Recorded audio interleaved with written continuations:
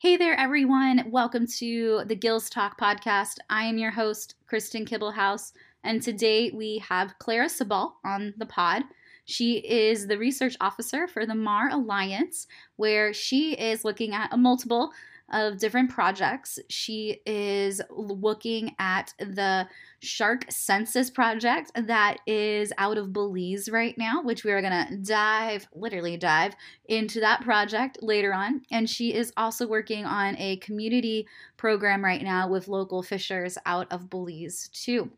Now, if you're not familiar with the Mar Alliance, they are a global nonprofit where they explore tropical seas and conduct innovative and participatory science to answer key research questions and provide information that provides the effective management and conservation of large marine wildlife and their critical habitats.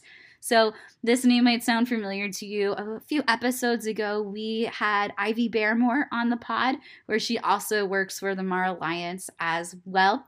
So we're really excited to have Clara on today to talk about what she does within the organization. So without further ado, let's get into her interview.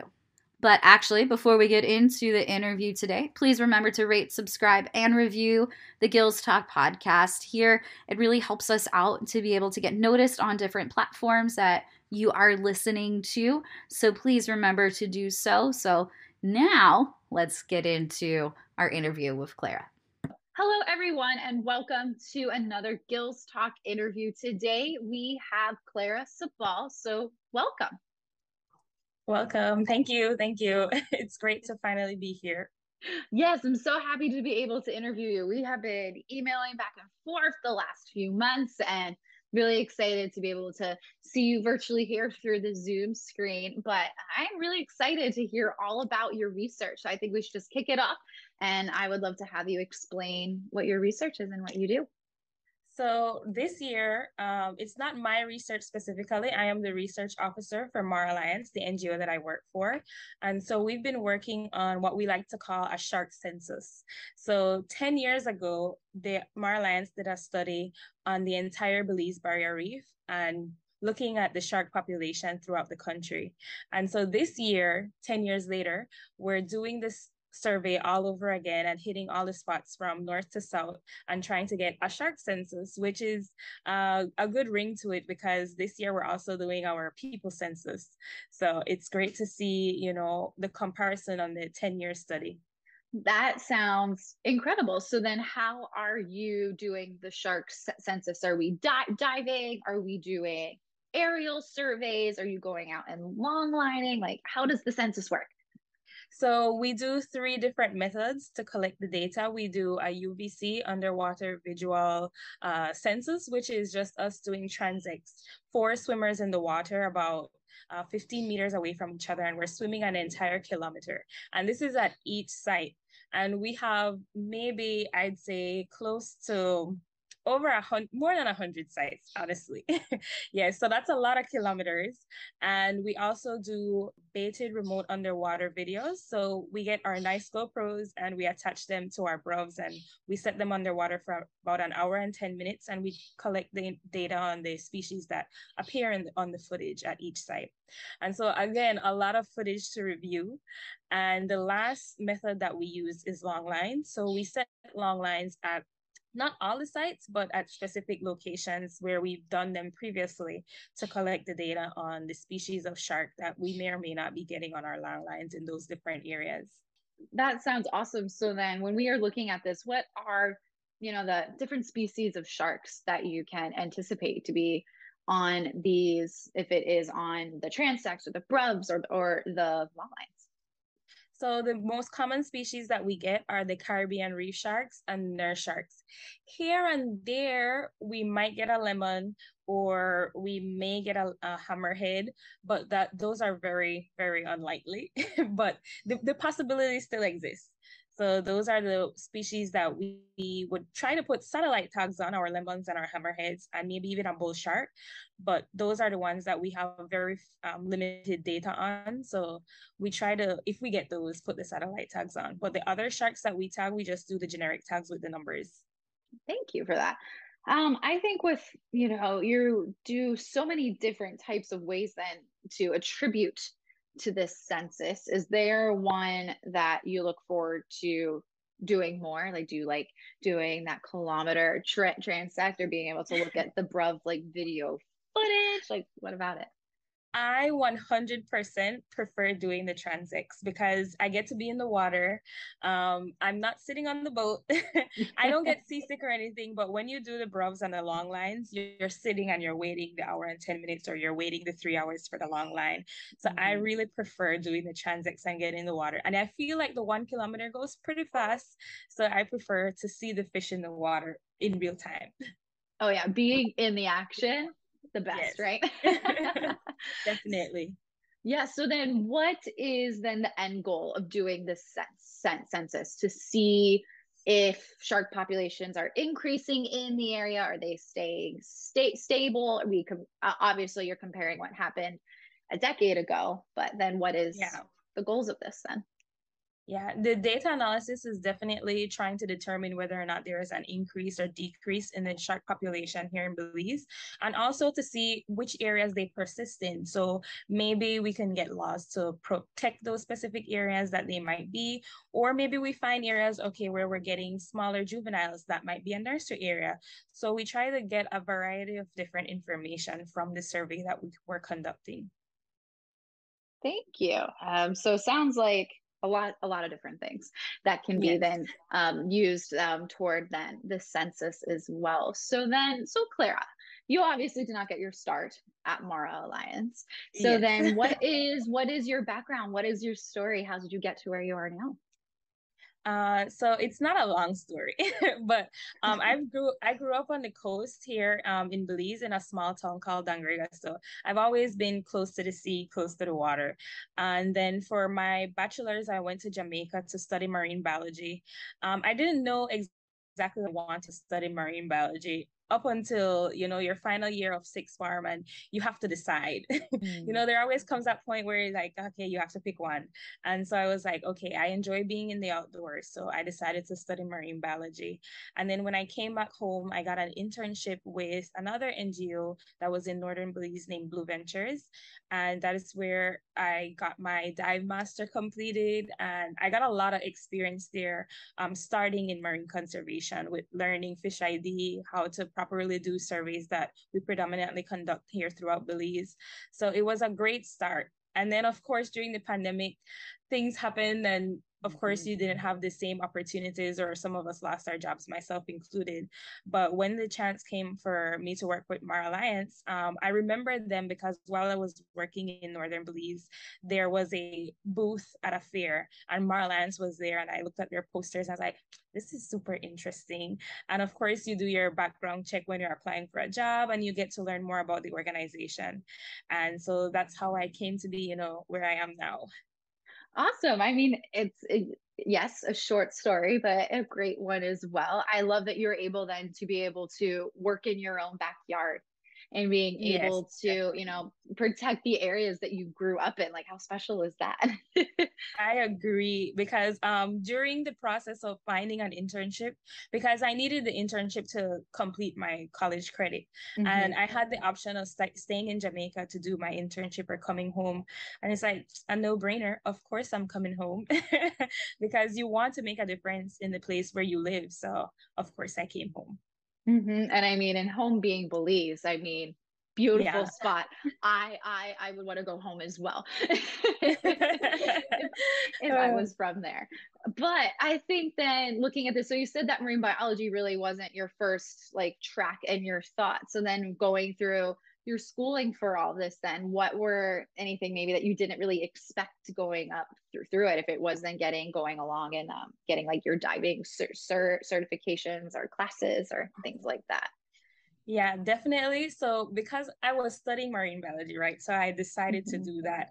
And throughout the courses at university, the diving course popped up. So it was like an open water dive certification, and you get college credit. I'm like, easy course. Oh, yeah. And so I looked at it and I was like, okay, I could get this done. It wasn't something that I had at the back of my mind. It just made sense for the degree I was pursuing. So I was like, okay, I'll get it. And so I went through the open water course. enjoyed it, and then didn't think about diving again. So afterwards, when I actually was applying for the same internship that I got when I was coming home, the internship required you to have an advanced open water before you started.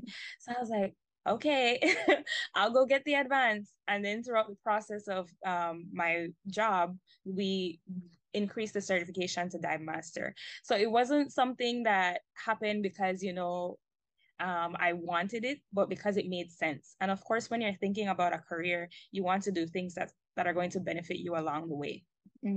Absolutely. And that's something, it's so interesting that you're bringing this up right now with it, when you're diving. I was leading an eco tour yesterday, and I had a young student on the boat with their family, and they were asking me, like they got on the boat and they were like, I want to be a marine biologist when I grow up. And I was like, that's incredible. Yeah, it's just so cool how people could just make up their mind instantly.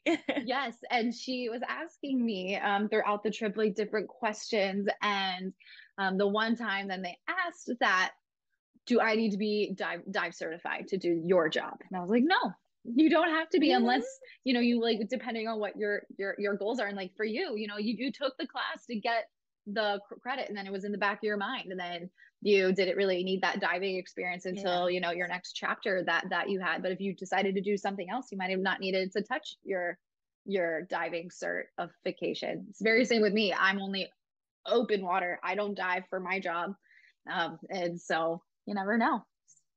Exactly. And the dive certification, I don't use it currently because even with our research methods that we do right now, it's just mostly snorkeling and free diving. So it's not a necessity, but it's something good to have. Oh, yes, for sure. That was one of my college roommates. She is a diver, loved diving, moved out to Hawaii and started running dives and being like the naturalist on the dive, and using her degree in that way, working with a scuba group. And so she was living her life out there doing that. Good for her. But then looking at this and then becoming then the research officer at Mar Alliance, I think that is really interesting then. So is this then your main focus, is the shark census, or do you then oversee other projects as well? I help out with a number of activities here in Belize. So I am the Belize research officer, but Mar Alliance is in different countries like Panama and Honduras. So I help out with what we're doing here. So right now, the main thing is the shark census, yes. But every year we do standardized monitoring at Lighthouse Reef Atoll and at Turner Reef Atoll, which is similar to the shark census, but with the shark census is only because it's 10 years, but we do those every year. And we also help out with outreach activities. Recently, we just completed a survey. We were doing a gillnet survey and snook survey here in Belize, just getting feedback from fishers about those fish populations. And Belize has recently banned gillnets in November 2020. And so we are getting feedback about how these different fish populations are doing after the ban, or even finding out information that wasn't collected about species like the snook before the ban even happened. Interesting. So then what do you like more? Do you like sharks more, doing that type of work, or working with the local fishers and like the outreach side of things? I do enjoy the outreach side of things, but I won't describe myself very much as a people person. Like I like interacting with people, yes, but I just love being in the water and being with those sharks and seeing them in the water and being close. It's just a different feeling, than when you're doing surveys. And sometimes, people can be hard to track down. So the surveys can be challenged. Like, when you're doing the shark work out in the water, you have an idea of where they may be, that's where they might be living. And so you go there and you set your lines. But when you're looking for people, we roam around this country freely. So you're looking for someone and you're like, they're not home right now. But those are just some of the things you face when you're doing the social side of science, I guess. For sure. And I think then it's nice then in this position that you currently have, you kind of get the best of both worlds then as well. Yeah. Yes. So definitely the best of both worlds. Oh, yes. I think, and if we look at, you're seeing different types of sharks, but then as you're learning about maybe research that the Mar Alliance is doing maybe in other parts of the world, or just from other scientists that you might follow on social media or something, is there another project that you would maybe love to start, or love to maybe like if there's like another species of shark that you would like to work with one day or something? So the main species of shark that I know Mar Alliance has done work with real sharks, but I personally have not seen one or been up close to one. So that is definitely my shark of choice. I really want to see one. I was in Port Honduras Reserve here in southern Belize once, and I was working with an organization named Ecology Project International, and they would take groups down there and we would introduce them to like coral reefs and work like that, science basically. Mm-hmm. And when we left, a week later, the young lady who partnered with us, who actually works at the Marine Research Station down there, she messaged me and she was like, "Guess what we saw? A whale shark." I was like, "Not when I'm not there." I just missed it, but definitely a whale shark is on my list for sure. Oh, I would love to see one in the wild too. And you're not the first scientist that I've interviewed for this podcast that have said that too. Whale sharks are on the top for a lot of people, because I mean they're so big and they're just so beautiful. And who wouldn't want to see the largest fish in the sea? I know. I mean, exactly. They are the largest fish. So who doesn't want to see like a school bus just like swimming by? Agreed. So when we are, I should say, when you are doing your research with the shark census and stuff, are there any types of challenges that you have to face when you are, if it is kind of like juggling the three ways of being able to collaborate with the other scientists doing this project or anything like that? I'd say the main challenge would be the weather and also technology. So we have to do a lot of downloading of our videos right there on the site because we need to reuse our SD cards. And so working out in the elements, we're usually camping, and it's very nice. Like the camping setup that we have is very good, you know. But when you have to think about technology and the elements and salt, I think that is the major challenge. It's not necessarily with the people I'm working with, because the group that we have is very solid. We work well together. But when you think about the technology, it suffers a lot out there in the elements. Yes. Oh, we deal with that here. Yeah, we're helping testing out some new devices to track white sharks here off of our coastline, and the the technology is still, it's been in the testing phase for the last few years, just because salt water just doesn't mix well sometimes, and if we get a storm that comes through, it's the worst. Yeah, it ruins everything. I remember we were out one of the keys and we had everything set up, and a gust of wind just started, and then you could hear the drizzle coming, and I was like, oh my gosh, I have all these things out. I have the laptop out, the GoPros. I was like, okay, I need to pack it up immediately.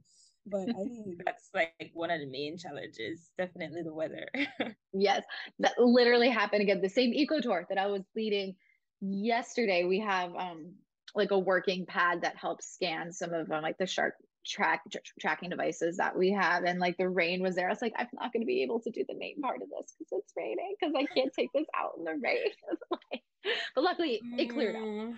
But I think to wrap up the interview today, I think I would not say I think I want to know. I would love to know some advice that you would give to your younger self growing up in and trying to get into this current role that you have. I would say to my younger self to for sure follow your interests. I know a lot of times when you're growing up, people say, you know, I'm passionate about this thing, or I really want to do this one thing. But I'd say people have a variety of interests and things that they want to pursue. So I'd say pursue your interests and the passion will come. Like when you're trying to study something else, that you'll become invested in it, and then you'll have the drive to continue doing what you're doing. You don't have to have the drive as you start, because everyone's different. Some people might be passionate about something out the gate, but it might take a longer while for you to get there. So I'd say follow your interests and the passion will come. I think that is great advice. So before I do let you go, is there any social media that our listeners can follow you on to keep up to date? They could follow me on Instagram. My name is Clara_Nandi, Nandi. I don't have Twitter. I've tried, but I will get there and I will work on using Twitter again. And I'm also on LinkedIn as Clara Sabal, but those are probably the main social media pages that I use. Perfect. Well, then everyone go give Clara a follow on Instagram, and if you have a LinkedIn, do that as well. And be able to stay up to date with the research and maybe some interesting findings with the shark census. So thank you so much for coming on today. Thank you so much for having me, Kristen. It was so nice to meet you.